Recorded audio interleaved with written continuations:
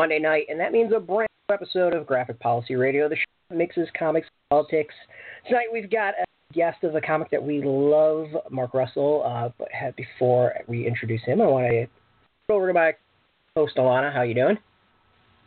Great. Super excited for today's episode. And one more quick reminder for folks that if you would like to participate in an online gathering of Black Panther fans and racial justice activists, time to get on Black Panther Fan Activist Con, and you can message me for more information.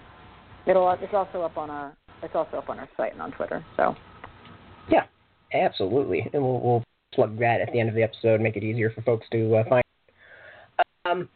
So, I was really tempted to have Evans to Murgatroyd in my horrible version of Snagglepuss. I'm not going to for people to do that. So tonight we're talking Stage Left, the Snagglepuss Chronicles, written by Mark Russell, with art by Mike Feehan. Mark has joined us tonight. He's an Eisner-nominated satirist who isn't afraid to go to various serious places. He takes his stories take on Trumpism, bullying, war, genocide, historical amnesia, and more, as well as featured in Forbes, Slate magazine, Paste magazine, and numerous best graphic novels lists, not just 2017, but 2016 and probably 2015 and so on. So, I'm not going to attempt to describe Exit Stage Left Snagglepuss Chronicles. So, welcome, Mark, and we're going to let you describe it, because it is a crazy concept that I think we love. Mm-hmm. Yeah, I have to correct something you said earlier in the introduction. I'm not sure how this got in the bio. But I've actually never been nominated for an Eisner. Oh. Well, perhaps this time. I know. Yeah, perhaps this is predictive. Okay. But yeah, yes, my apologies. But yeah, we're going to call that right now. The concept though for Snagglepuss really kind of started on Facebook. I was just writing little lines like Snagglepuss and Huckleberry Hound, having like little conversations as if they were Southern Gothic playwrights. And my editor Marie is also a Facebook friend. She says, "Are you practicing for? Are you coming up with an idea for a comic?" And it never occurred to me that it'd be anything more than just like a little Facebook giggle. But she got me thinking about it, and that kind of seeded the germ in my mind of like turning this into like an actual comic. Impressive. I mean, how I've been explaining it to people is that it's a comic about a Tennessee Williams-inspired playwright dealing with, the realities of 1950s America, including the House Un-American Activities Committee, systemic homophobia, and the Red Scare. And that playwright is also Snagglepuss. Yeah. In a deeper sense, it's really about how national paranoia and the demands to conform kind of come at the expense of a nation's culture and our ability to live authentic lives. But yeah, I think that's the gist of it. It's about Snagglepuss having to live a secret life as a gay Southern Gothic playwright in the 1950s New York, with the House Un-American Activities Committee like weighing down on him. We love the idea. We loved it. I mean, it's what's interesting to me, and I sort of want to go into more of your background as a writer in a minute, but I just want to say, what's really interesting to me in the story is obviously, we're very political on the show, so we love comics that help people to consider the political implications of the world we live in now and look at things that have happened in the past that could very much come to pass again. But the thing that really struck me with this is, I, as a kid, I didn't really watch Snagglepuss shows, and I was, kind of aware of what characters were sort of negative gay stereotypes. And so for me, it feels, and I'm queer, but I'm not a gay man. For me, it feels really healing to see somebody take a character that where him being gay was the part of a joke about him, and see it actually being no, this is real and good, and it's not to be mocked. The humor is from his observations and not because of who he is. So I thought that was a really powerful choice. Oh, well, thank you. Yeah, my personal philosophy of writing is that writing is an act of empathy, first and foremost. and that if you want to tell an interesting story, if you want to do anything that's good, even if it's funny, it needs to take its subject matter seriously. And that's what I try to do with all my comics. I try to, like, whatever I'm assigned to, whether it's the Flintstones or if I'm doing Snagglepuss, I take the subject seriously and try to, like, see the world through their eyes and the way what they would be going through. And if you lack that basic empathy as a writer, being able to put yourself in the shoes of another character and see their world through their eyes, then yeah, that's what you're going to get. You're just going to get sort of cheap gay jokes and just people kind of making fun of the character they're writing about. That doesn't feel very satisfying or to anyone, I think. Did you like when you began looking at this project, like when you were doing for example, the dialogue in Facebook, like did you always sort of envision Snagglepuss as being a gay character? Yeah. To me, I mean, I think that's when I watched the cartoons. I remember even thinking this, when I was younger, and I'd see the cartoons on TV. There's obviously a backstory to the character that is never addressed in the cartoons. One, he seems like a gay man, like he's based on, sort of a Quentin Crisp or a Tennessee Williams character. He's very flamboyant. But beyond that, he's clearly got a connection to theater. I mean, all of his catchphrases are theater references. Heavens to Murgatroyd is a Gilbert and Sullivan reference, and Exit Stage Left is obviously a stage directions reference. So, but the cartoons, he's never really, at least the ones I saw, he was never really in any sort of theater environment. He was always hanging out in a cave or on a train or something. And so I thought it's weird that they would create this obvious backstory for him and never really talk about it. So that's what I'm trying to do with this comic, is talk about, like, read between the lines on Snagglepuss and tell the backstory that the cartoon never did. Welcome to Blog Talk. That's interesting. Yeah, like because you always sort of wonder, like, to what. Sorry, this is just digital weirdness will pass in a moment. It's always interesting, like, when it comes to queer coding and characters in children's entertainment, especially like when we were younger and in our youth, like there's always the question of like what is the subtext that kids realize on one level, and what just sort of becomes a way that they view effeminate people as being worth mockery, but there's no real sense of like whether somebody is gay or not, And I think it ultimately boils down to a lack of empathy. If you see somebody as a two-dimensional object, then they become a subject of mockery. But if you see them as a three-dimensional subject, somebody with their own perspective in the world and their own sort of life beyond what you see in the cartoon that you've been shown, then they become very empathetic. They become very real. So, as someone who is not a playwright who is a gay Southern Pink Mountain Lion, like what kind of work did you do to sort of get into the character's perspective for the series? Well, I think most of the work I did was just sort of researching the world that Snagglepuss would live in, the world he inhabits. And that, to me, then all I need to figure out is, well, how would I feel? What would I do if I were in these situations? And it really, at that point, becomes an exploration more of my own sort of, like, opinions and weaknesses and incentives when I put myself in the place of the character that I'm writing about. So, I read a lot of Tennessee Williams. I did just try to get the voice I wanted. I read about the House Un-American Activities, and I read about a lot of the events in 1953, just trying to make sure that the people that I was having show up and the events that I was having happen would work for the timeline historically that I'm putting Snagglepuss in. And I had to fudge it a few times. The timeline doesn't exactly work out right. But by and large, it does. And I put a lot of historical events from the 50s in this 6-page issue. So it's really kind of about Snagglepuss inhabiting this place and time, which I think is a really unique time in American history because it is at once a time of deep national paranoia with the Red Scare and the Lavender Scare and, the fear of the Soviet Union. And my mom grew up during that time, and she thought as a girl that they were going to die in a nuclear war any day. That was just a fact of life that Americans grew up with, and it colored a lot of their demands for conformity and a lot of their national paranoia about people who thought or dressed differently than they did.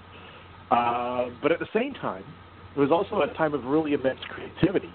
I mean, you have the birth of cool, you've got the Southern Gothic playwrights, you've got the birth of television as a medium, and all this intense creativity going on at the same time. There's this sort of mass demand for conformity because of the fear of the Soviet Union. So that seems like a really unique and fascinating time in American history. I was really lucky to choose that time because, I couldn't put Snagglepuss in a better era for him to kind of deal with the subjects I wanted to deal with.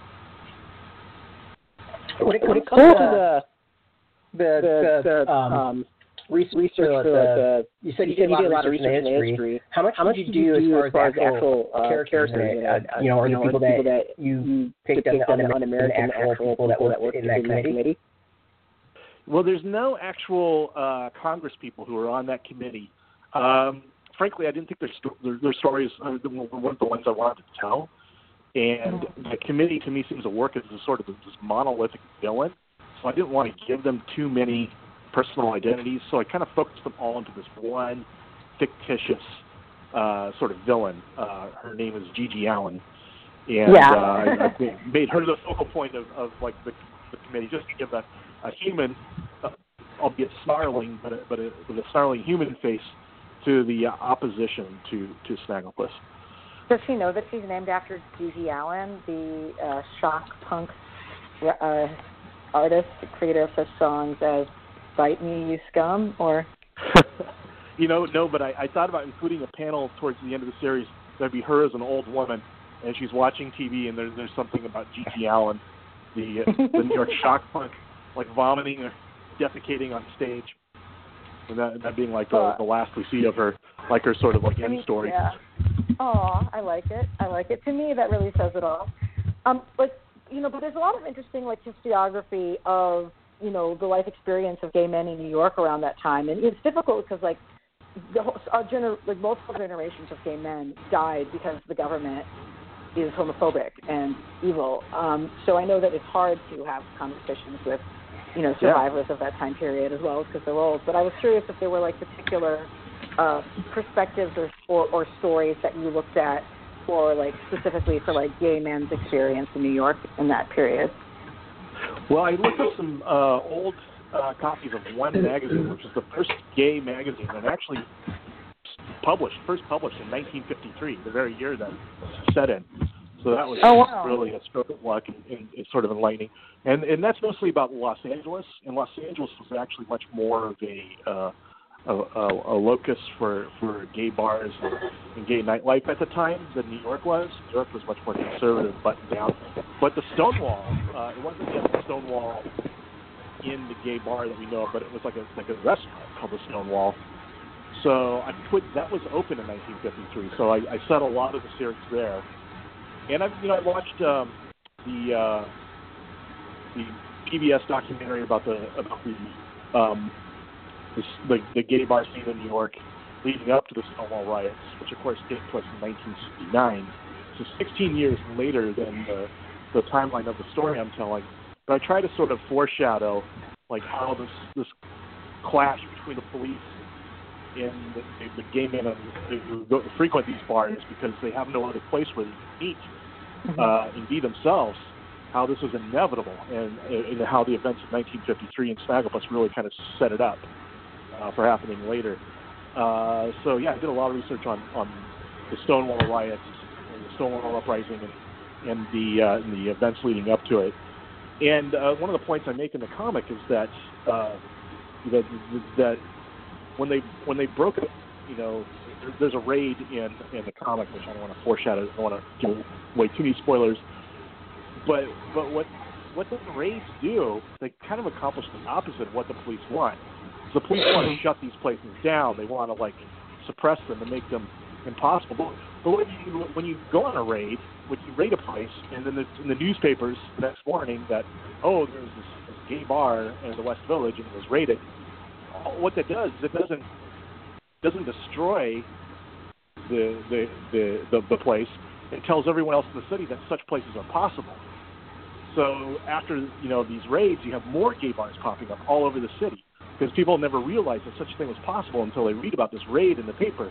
And then all of a sudden you've got gay bars like Eve's in New York, or all kinds of different gay bars popping up because they directly as a result of their attempts to suppress them.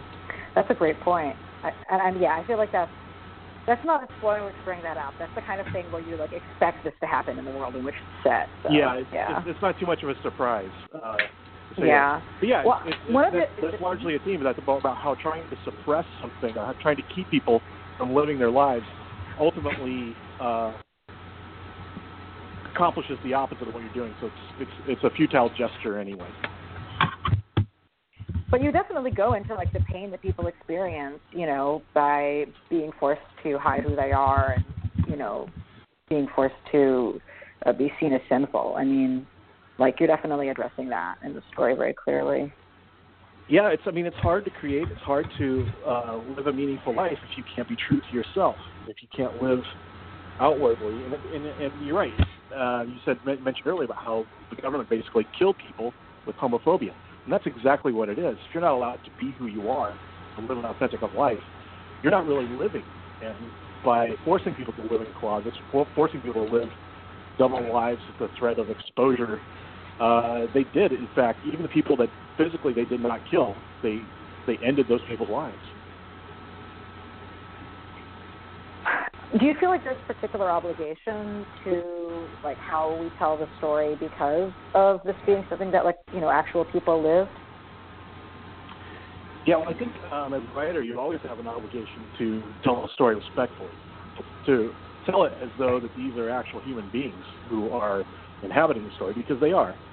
And if you're not doing that, then you're just sort of playing with dolls, and that's never really been of interest to me. And I don't think people find that compelling as a reading experience.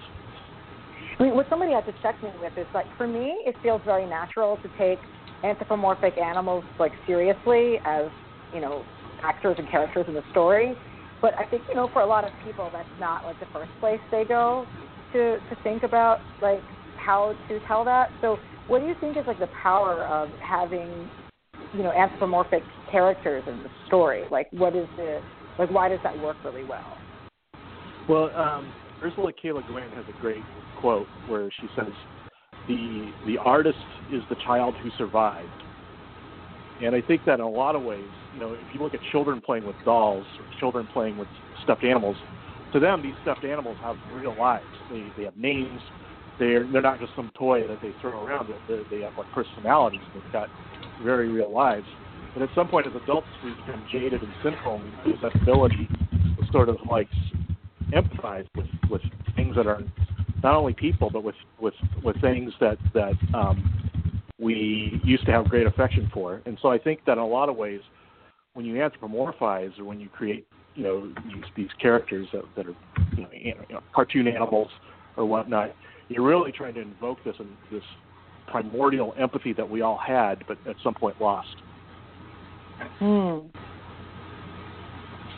Actually, I have a question about the way the world works itself. Obviously, there's anthropomorphized animals and humans as well, and humans dressed as animals in play. And can you explain, did you actually come up with the rules for this way this world works, or just kind of maybe explain for those who might not be familiar, just this world in general? It's very different than just having a bunch of anthropomorphized animals.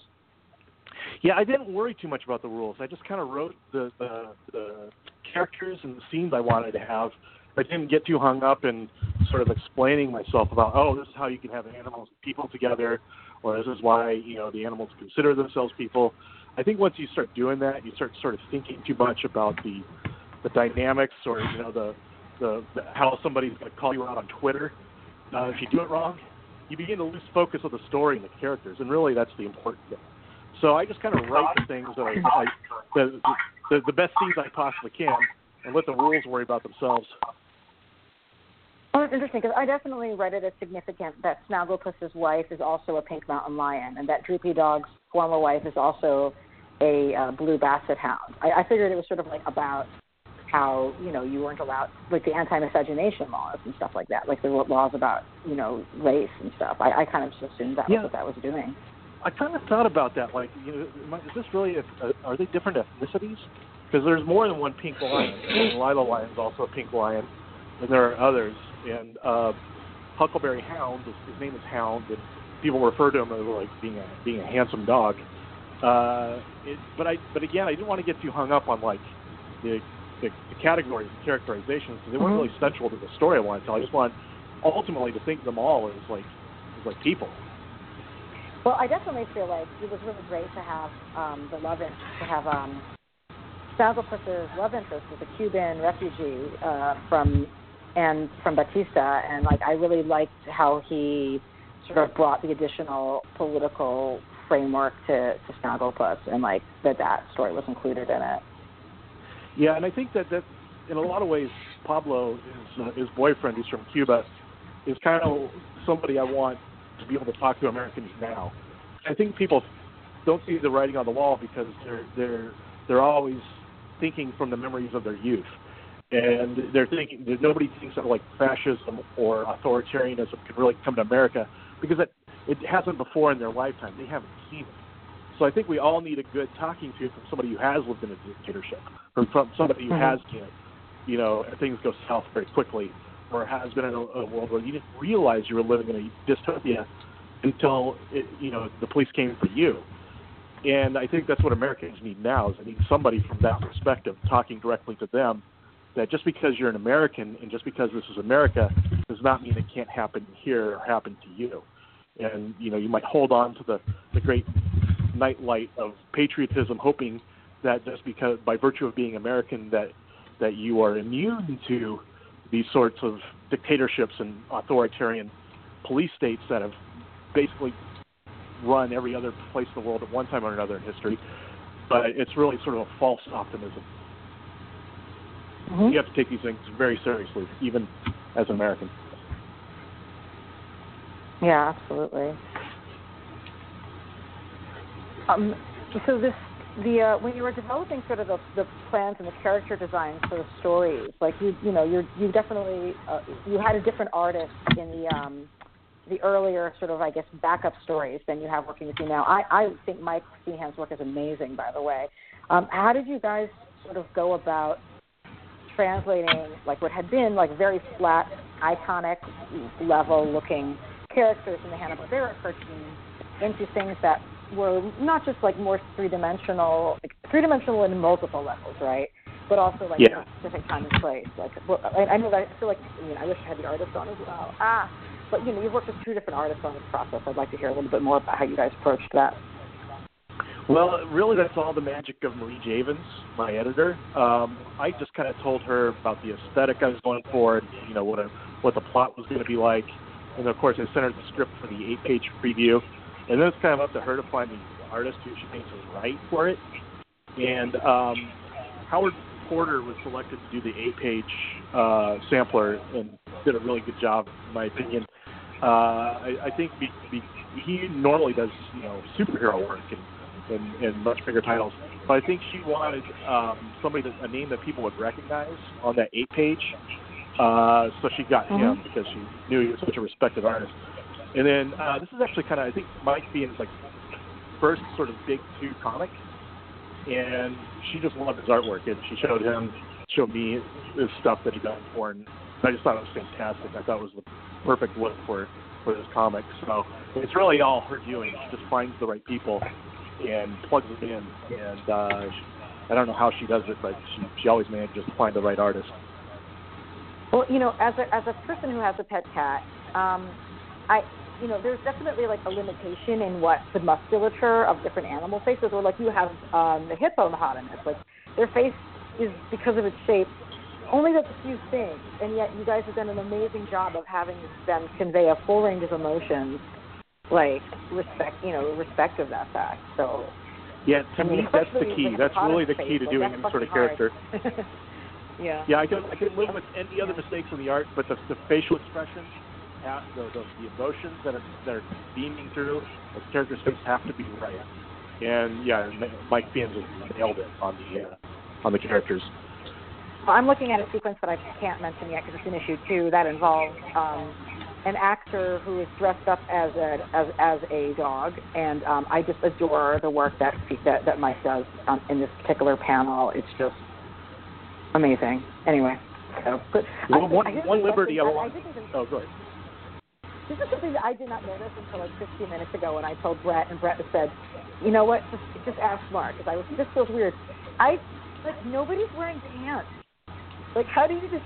And there's all these people who've had questions about like Donald Duck, like which cartoon characters wear pants versus which ones do not, is like a question of like how human are they? But yeah, they went the pantsless route here, which I didn't notice until the second time I read through, to be honest. Which one? The pantsless route. So like, I didn't realize this until I was reading through again for the show, but like, yeah, like our protagonists are anthropomorphic animals of the coat and tie and no pants wearing variety. Right. Yeah. Yeah. That's. I told Brett, I was like, should I ask about that? And Brett's like, you should ask about that. So I'm asking about that. Yeah. And again, we didn't want to I didn't really give him too much of a direction. I just wanted Mike to do what made sense to him. But yeah, and I think the decision to go without the pants is kind of a good one, because if nothing else, it creates a lot of controversy on Twitter. Oh man! So that kind of response. People are just like, well, how come the humans have pants and the animals don't? Or where's Huckleberry Hound's penis? Oh God, why? I mean, I know why, but why? But I think I missed that nothing else for the Twitter comments. Okay, well, I missed that dust-up. But yeah, I wasn't sure, it was just this seems like I wasn't sure if it was a thing that you were making to create continuity between the characters here and the Hanna-Barbera universe, in which that's, how they're presented in the Hanna-Barbera universe. I think all the artwork is sort of like a compromise between the real world and the Hanna-Barbera world, which creates these sort of weird dreamlike sort of juxtapositions between the two. The animals don't wear pants, but they do, have sexual orientation, and they talk about their tumultuous inner lives. And highly animated facial expressions. Yeah. Well, yeah. And then my other question about the Hanna-Barbera is sort of what is it like? Is Hanna-Barbera involved in clearing things? Did Hanna-Barbera say sure, you can acknowledge that our character who's always been gay-coded is gay? How does Hanna-Barbera work with the series? No, I have not heard a peep out of Hanna-Barbera, and I think it's probably for the best. They have not really been involved in Snagglepuss at all. At the very beginning, when I was doing the Flintstones, they were sending me emails, just weird things like Fred has to say yabba dabba do once an issue, and please don't mention any deities. And I was like, oh man, this is not the comic for you. But so then I talked to DC about it, and they're like, oh no, don't worry about it. That's just the boilerplate thing they say to everybody. Just write what you're going to write. And so that was very liberating for me. And I haven't really heard from Hanna-Barbera since, but I hope they're happy with what I've done with their characters. But I'm not terribly concerned about it.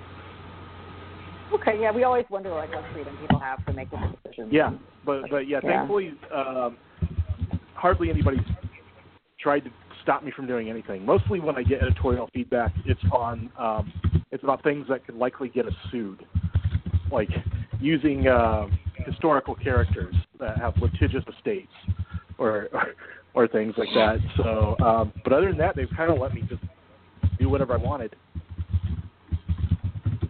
Awesome. I like that. Yeah, it's the way I prefer to work. I definitely hold on one sec.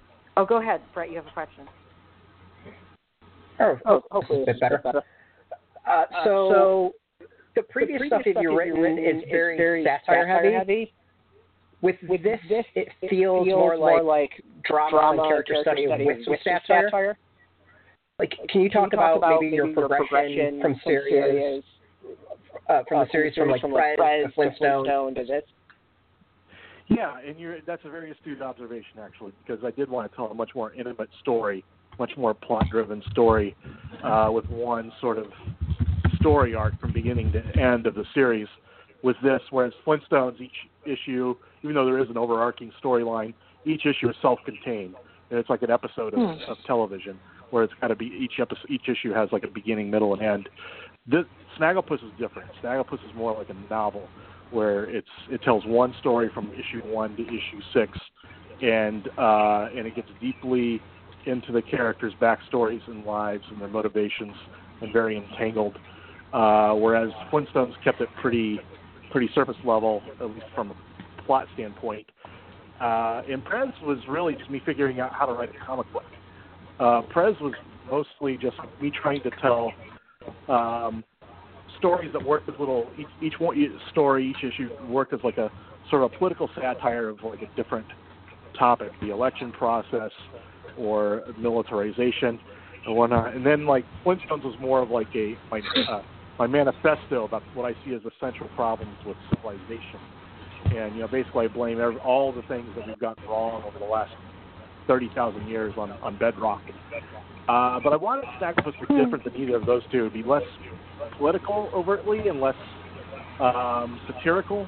It'd be more just sort of like an intimate story about this is how laws and governments affect the lives of real people. Yeah. I was talking with like just different gay men who I know, and we sort of felt like there's a lot of this that we feel like was a particularly good comic to bring to straight audiences. Like I think that like there's queer audiences that like there's queer art that's made by queer people for queer people, and like like you're heterosexual, da. I mean, it's sort of like this is something that we think is particularly going to work, like to bring some of these conversations to straight audiences, which makes sense actually pretty well. That's also your orientation. I wasn't sure if you were thinking about like this story in terms of its impact on a straight audience in particular. Well, I think that again, it all really comes back to empathy, and anything that can make you see the world through somebody else's eyes, I think it's ultimately a good thing. And I'm hoping that the straight audiences do read Snagglepuss. They realize the parallels between what was happening then, the lavender scare, and overt homophobia and criminalization of gay bars, and what's happening now. You see it's not just like a thing in the past, but they see the parallels between what's going on now in society, and it makes them more empathetic. Yeah. One of the pieces that I'm also sort of like trying to, I'm sure that his character Lila, his wife, is not a major character in the story, but like when we're talking about gay characters in the past who were married to characters of an opposite gender in order to like not be singled out and to be able to pass, like we generally refer to the wives of gay men as being beards, and I feel like that language is really like dismissive of who the women were and like what they actually did and contributed to society. Right, and like they're just so a history of them. Yeah, I've been trying to really be better about not using that language in my own like writing and coverage. And when I was thinking about that, I also sort of was struggling with the word closeted, because I don't know, when I started studying queer studies as a discipline, like, it was the 90s and there were movies coming out like The Celluloid Closet. Have you seen The Celluloid Closet? Because you should totally watch The Celluloid Closet if you have not. Okay. It is a documentary about gay Hollywood from the golden age. But it's obviously like the term referring to something as being the closet was not like a value judgment in the sense of being like, oh, if you're closeted, you're bad. It was just sort of like a way that we spoke about a situation that people were and had. Yeah. And I feel like now when we talk about people being closeted because like of the different social contexts that we're in today, it sometimes feels like you're saying it like as an insult to people, and it isn't really sensitive to the reality that people were. Because like when we talk about like, oh my God, that's another one of those like, oh my gosh, the turtle, like Lindsey Graham, for example, is an example of a closeted, self-hating gay politician. Like everybody I know with BBC politics is like, okay, this man was closeted. We know because we've seen him. And I think that, we talk about, when we talk about people being closeted, it's usually like a critique of them. So it took me a while to sort of like get my head out of like the modern space that we were talking about and be like, well, when we're using closeted to describe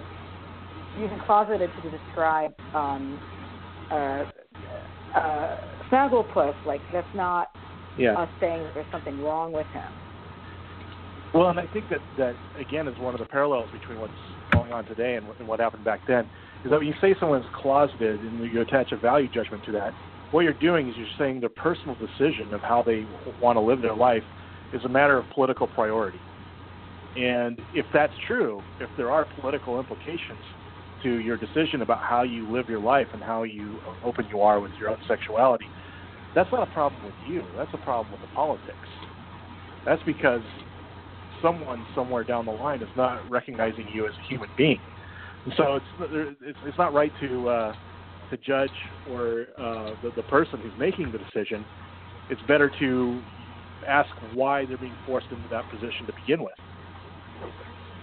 Yeah, I mean, with the exception of Lindsey Graham, because he's hurting other people. But yes, I agree with you otherwise. Yeah, even like the closeted Republicans, if I can use that term, I still have a certain amount of sympathy for them because they usually come from the South or from the Midwest or somewhere where they didn't really have much. If they wanted any sort of like career, if they didn't want to be disowned by their family, they pretty much had to pretend to be something they weren't. And what better way to pretend than to, if you don't want to be bullied, you join the bully in bullying somebody else, which isn't admirable by any means, but I understand that. Yeah, I mean, it's a decision based on fear, but a fear of a very real thing. I thought I heard noises. I'm imagining things. I'm hearing some weird background noises. I don't know where those are coming from. Maybe they're not now. Okay. Well, we haven't actually talked to you about your history as a writer, period, and like how you kind of came to writing comics. I'd love to hear that story. Yeah, it's a pretty short and disappointing story, but I'll tell it. I started my life as a sort of a published writer. It began with a couple books I wrote about the Bible. I condensed every book of the Bible down to like a few pages and had a friend draw some cartoons for it. And it was basically like a retelling of the Bible in a short and modern form. It's called God is Disappointed in You. And I did another one about the books that didn't quite make it into the Bible, called Apocrypha Now. And apparently one of those books that God is Disappointing You was circulating the offices of D.C. And then when they decided to do a reboot of the 1973 sort of aborted comic Prez that only ran for 4 issues, they were asking, well, who do we know that writes sort of funny satire? And Marie Gavins, who happened to have the book and knew my friend who drew the cartoons for it, just kind of said, well, what about this guy? And they just took a shot in the dark, and I got this weird call in the night from DC Comics asking me if I'd be interested in writing a comic book for them. And, it's this sort of offer that's just strange enough that you've got to say yes, unless you have a compelling reason not to. So the offer was so intriguing. I said yes without really knowing anything that much about comics or even how to write a comic. And yeah, that was my first foray into comics, was writing the reboot of Prez, which ran in 2015, coming up to the 2016 elections. And then based on that, they offered me the Flintstones. So like you didn't have a process of sort of like learning how to do a script or? Yeah, I think the biggest lesson I've learned in writing comics is to trust your artist. When I started writing, I would just cram so much into a page and so many details into a panel that I'm sure it was, I drove Ben Caldwell, the artist on Prez, nuts. But I quickly learned that the less I put into the description of the panel, and the less I tried to cram into a page, the more he could dazzle people with his own creativity. He would come up with things that were better than what I had imagined and put them in the background. And the more freedom I gave him as my artist, the better it made us both look, because he would add his own creativity to mine, and it really showed on the page. And so that's been kind of my philosophy of working with artists ever since. I did the same thing with Steve Pugh on the Flintstones, and hopefully Mike feels that I'm not crowding him on Snagglepuss. But yeah, I couldn't be happier with, since I've started laying off and leaving as much to the artist as possible. I think that that was probably the best decision I could have made in terms of my own comics. Yeah, I mean, Mike's art is fantastic, so good job on that match. Did you read comics growing up? You know what? I read like really lame comics. It's almost embarrassing to talk. I would read like Mighty Mouse or like Donald Duck. But I don't remember them being particularly good. I just remember reading them because they were comics. But really, actually, most of the comics I read when I was a kid were the Chick Tracts. I don't know if you're familiar with those. They're like the short religious comics. Because I grew up in a fundamentalist Pentecostal church, and so those were everywhere. And so it's like, here's one about why gays are going to hell. Here's one about why Mormons are going to hell. Here's one about why Catholics are going to hell. I remember seeing one about Catholics and the caricatures that it had of Mexicans were so racist that I was like, you're not going to win any supporters by drawing Mexican. Mexican Catholics are not going to support you if you draw them as subhuman. Pro tip. They're utterly fascinating. They're an utterly fascinating gateway into like one bigot's mind, though, to see how the mind works. And I always thought he should have done one last Chick Tract at the very end, where it's God welcomes him into heaven, and he's the only one there. Because everyone else is in hell. No one else made the cut except for Jack Chick. I couldn't read them. It was too upsetting to me. Like, I'm like, I know what people think about me. I don't need, I know that, for context, like, my grandparents are Holocaust survivors. Like, I don't need to, be shown this again. But, I totally knew, other people who would do, satires of them. I was just like, I don't know why you can even joke about that. But that's even so when I was, a kid, even when I was, 8 or 9 and I was fully, in the thrall of the church, even then I knew that these were messed up. That each one was reading a Bosch painting or something.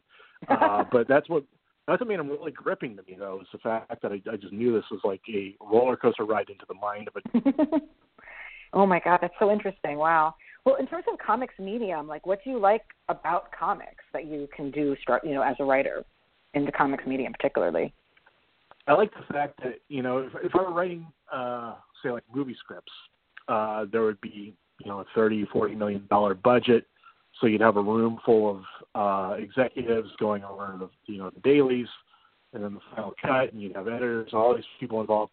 And so at the end, the movie would look probably nothing like what you wanted, and it would have had 3 or 4 other writers putting their fingerprints on it and changing things. And in the end, it wouldn't really be your own. But because it's relatively cheap to produce a comic, it's really just you and the artist. And whatever you say goes, and somebody else has got to draw it. And whatever you put on the page is going to end up in the reader's hands. So it is a visual medium. It's really the most direct, one where they're willing to let you take the most chances and get your vision in its most complete form to the reader. There's nothing else like it. There's no other visual medium that is as direct and as raw and experimental as comics.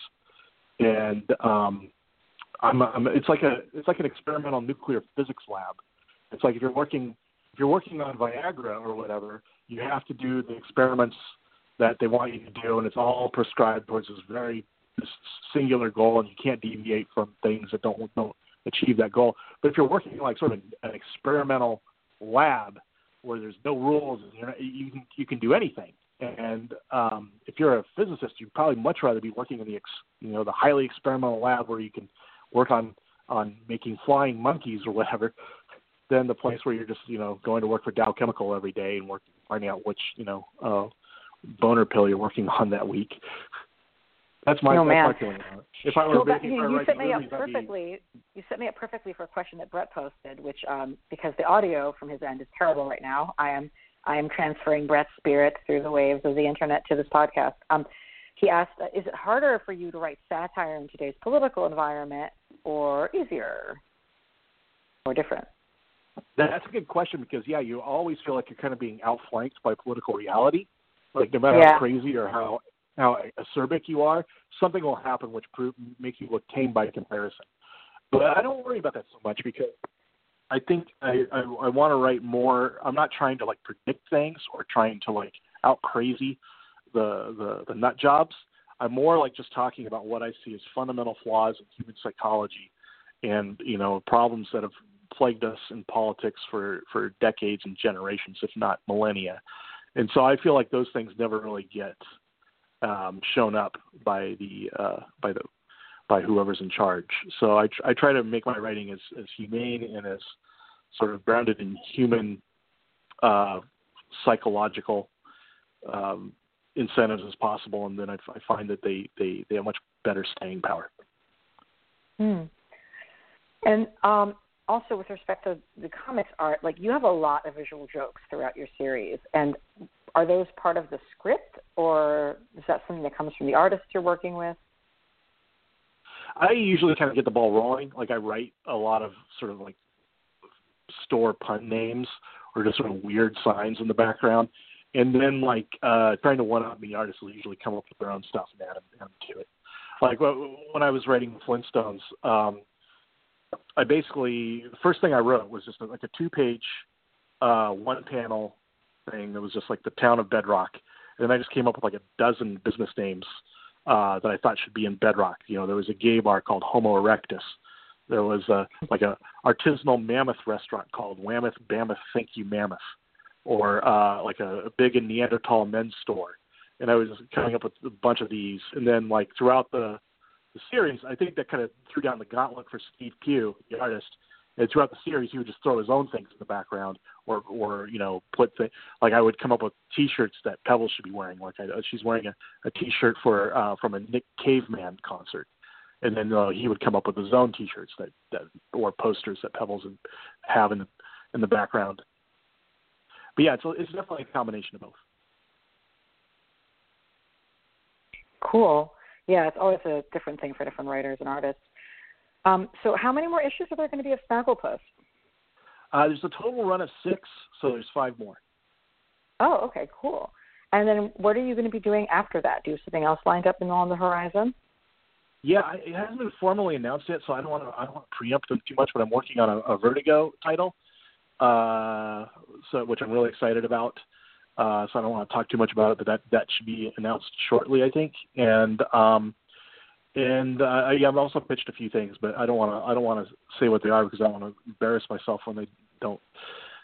Okay. But yeah, I've got more fires on I got more irons in the fire.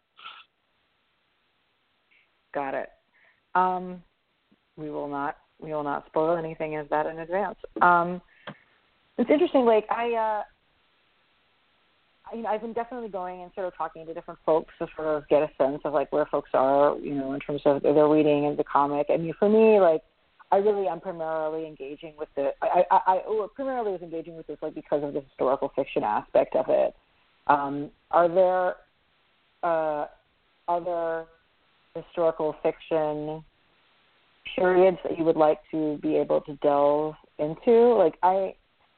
It feels like so much of the American historical fiction stuff is just everything is about World War II all the damn time, or Civil War. Yeah, because it's the last time we really felt good about ourselves as a nation, I think. Yeah. So right. It's the most overdone period of history, sort of World War II. Yeah. I really wish this is my one regret of not doing more issues of Snagglepuss and ending it at 6 is that I can't get more into, because Khrushchev shows up as a character and it becomes, there's a storyline between Khrushchev and Vice President Nixon, and I wish I could have spent more time on that. But yeah, it kind of escalates from like, you know, the Soviet Union getting the hydrogen bomb in issue number 1, them doing successful experiments in later issues, to like Khrushchev talking about pressing his advantage, and then Nixon showing up at the Moscow trade show, and it ends at, I think, a good point. But I wish in a way I could have had more time to talk more about this sort of high-end political view of what's going on in the world, at the same time that like Snagglepuss is fighting persecution by the Red Scare. Mm. Have you been able to sort of get any feedback from folks who were, you know, around in that time or involved in the political world in that space? No, but I would love that. I mean, that was like 65 years ago, so there's not very many of those people left who were like adults and functioning at that time. But if any of them did happen to read Snagglepuss, please contact me. I would love to know what you think about it. Yeah, I have a friend's parents who's their parents, i.e. my friend's grandparents who are no longer with us, would be like the audience to New York socialists involved in the arts during that time period. And I really appreciated the Rosenberg's related framing device of that first story. And I don't want to go into too much about what that revealed, but it was really apt. But yeah, I have at least one person who could try to get their parents to check it out. Great. But yeah, like with the story with the Rosenbergs, it's the sort of thing where I feel like the vast majority of Americans, literally what they think they know is just not true. Yeah. I think that, I mean, historically, Julius Rosenberg certainly was working. I mean, I think motives were to not to foment a nuclear war, but to do the opposite, to keep the balance of power. But he definitely was engaged in some espionage. But Ethel Rosenberg, I think they just executed for the hell of it, to make it, because she was married to him, and really there was no evidence that she did anything other than just being married to Julius Rosenberg. But it just felt like they were, it made them feel like they were taking it more seriously, or they were sending a stronger message if they executed both of them. I think at the time too, if they're gonna, because of the imbalance. I mean, it was very rare to execute a woman. So I think that the State Department probably felt, well, if we execute a woman, then everybody knows that we're taking this extremely seriously and won't come after anyone. So I think she was just kind of sacrificed for the message. I mean, my understanding is that they were also partially set up by by another relative who was actually, working with the Russians, and they were not directly, either of them in that way. They were communists, but that doesn't mean that you're a spy, right? No. So.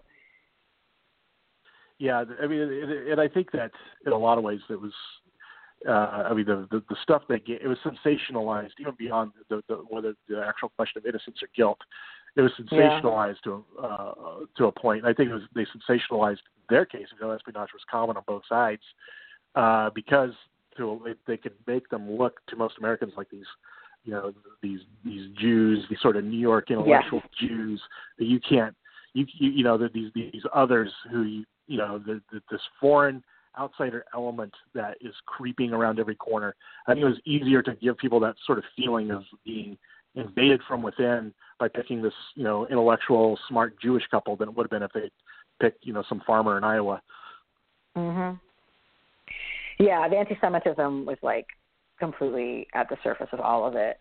So I think a lot of people learn American history through historical fiction, and this definitely has the potential to be something that introduces people to those periods and that information. Yeah, well, that's my hope. My hope is that people will read it and say, "Oh my God, did that really happen?" And then go back and Wikipedia or look up these events or these in 1953, and oh my God, that really did. One of my I don't want to get too much into it, but yeah, I was going to spoiler something coming up in an upcoming issue, but yeah, I refer to historic events that actually happened during this time period, which I think people will find surprising.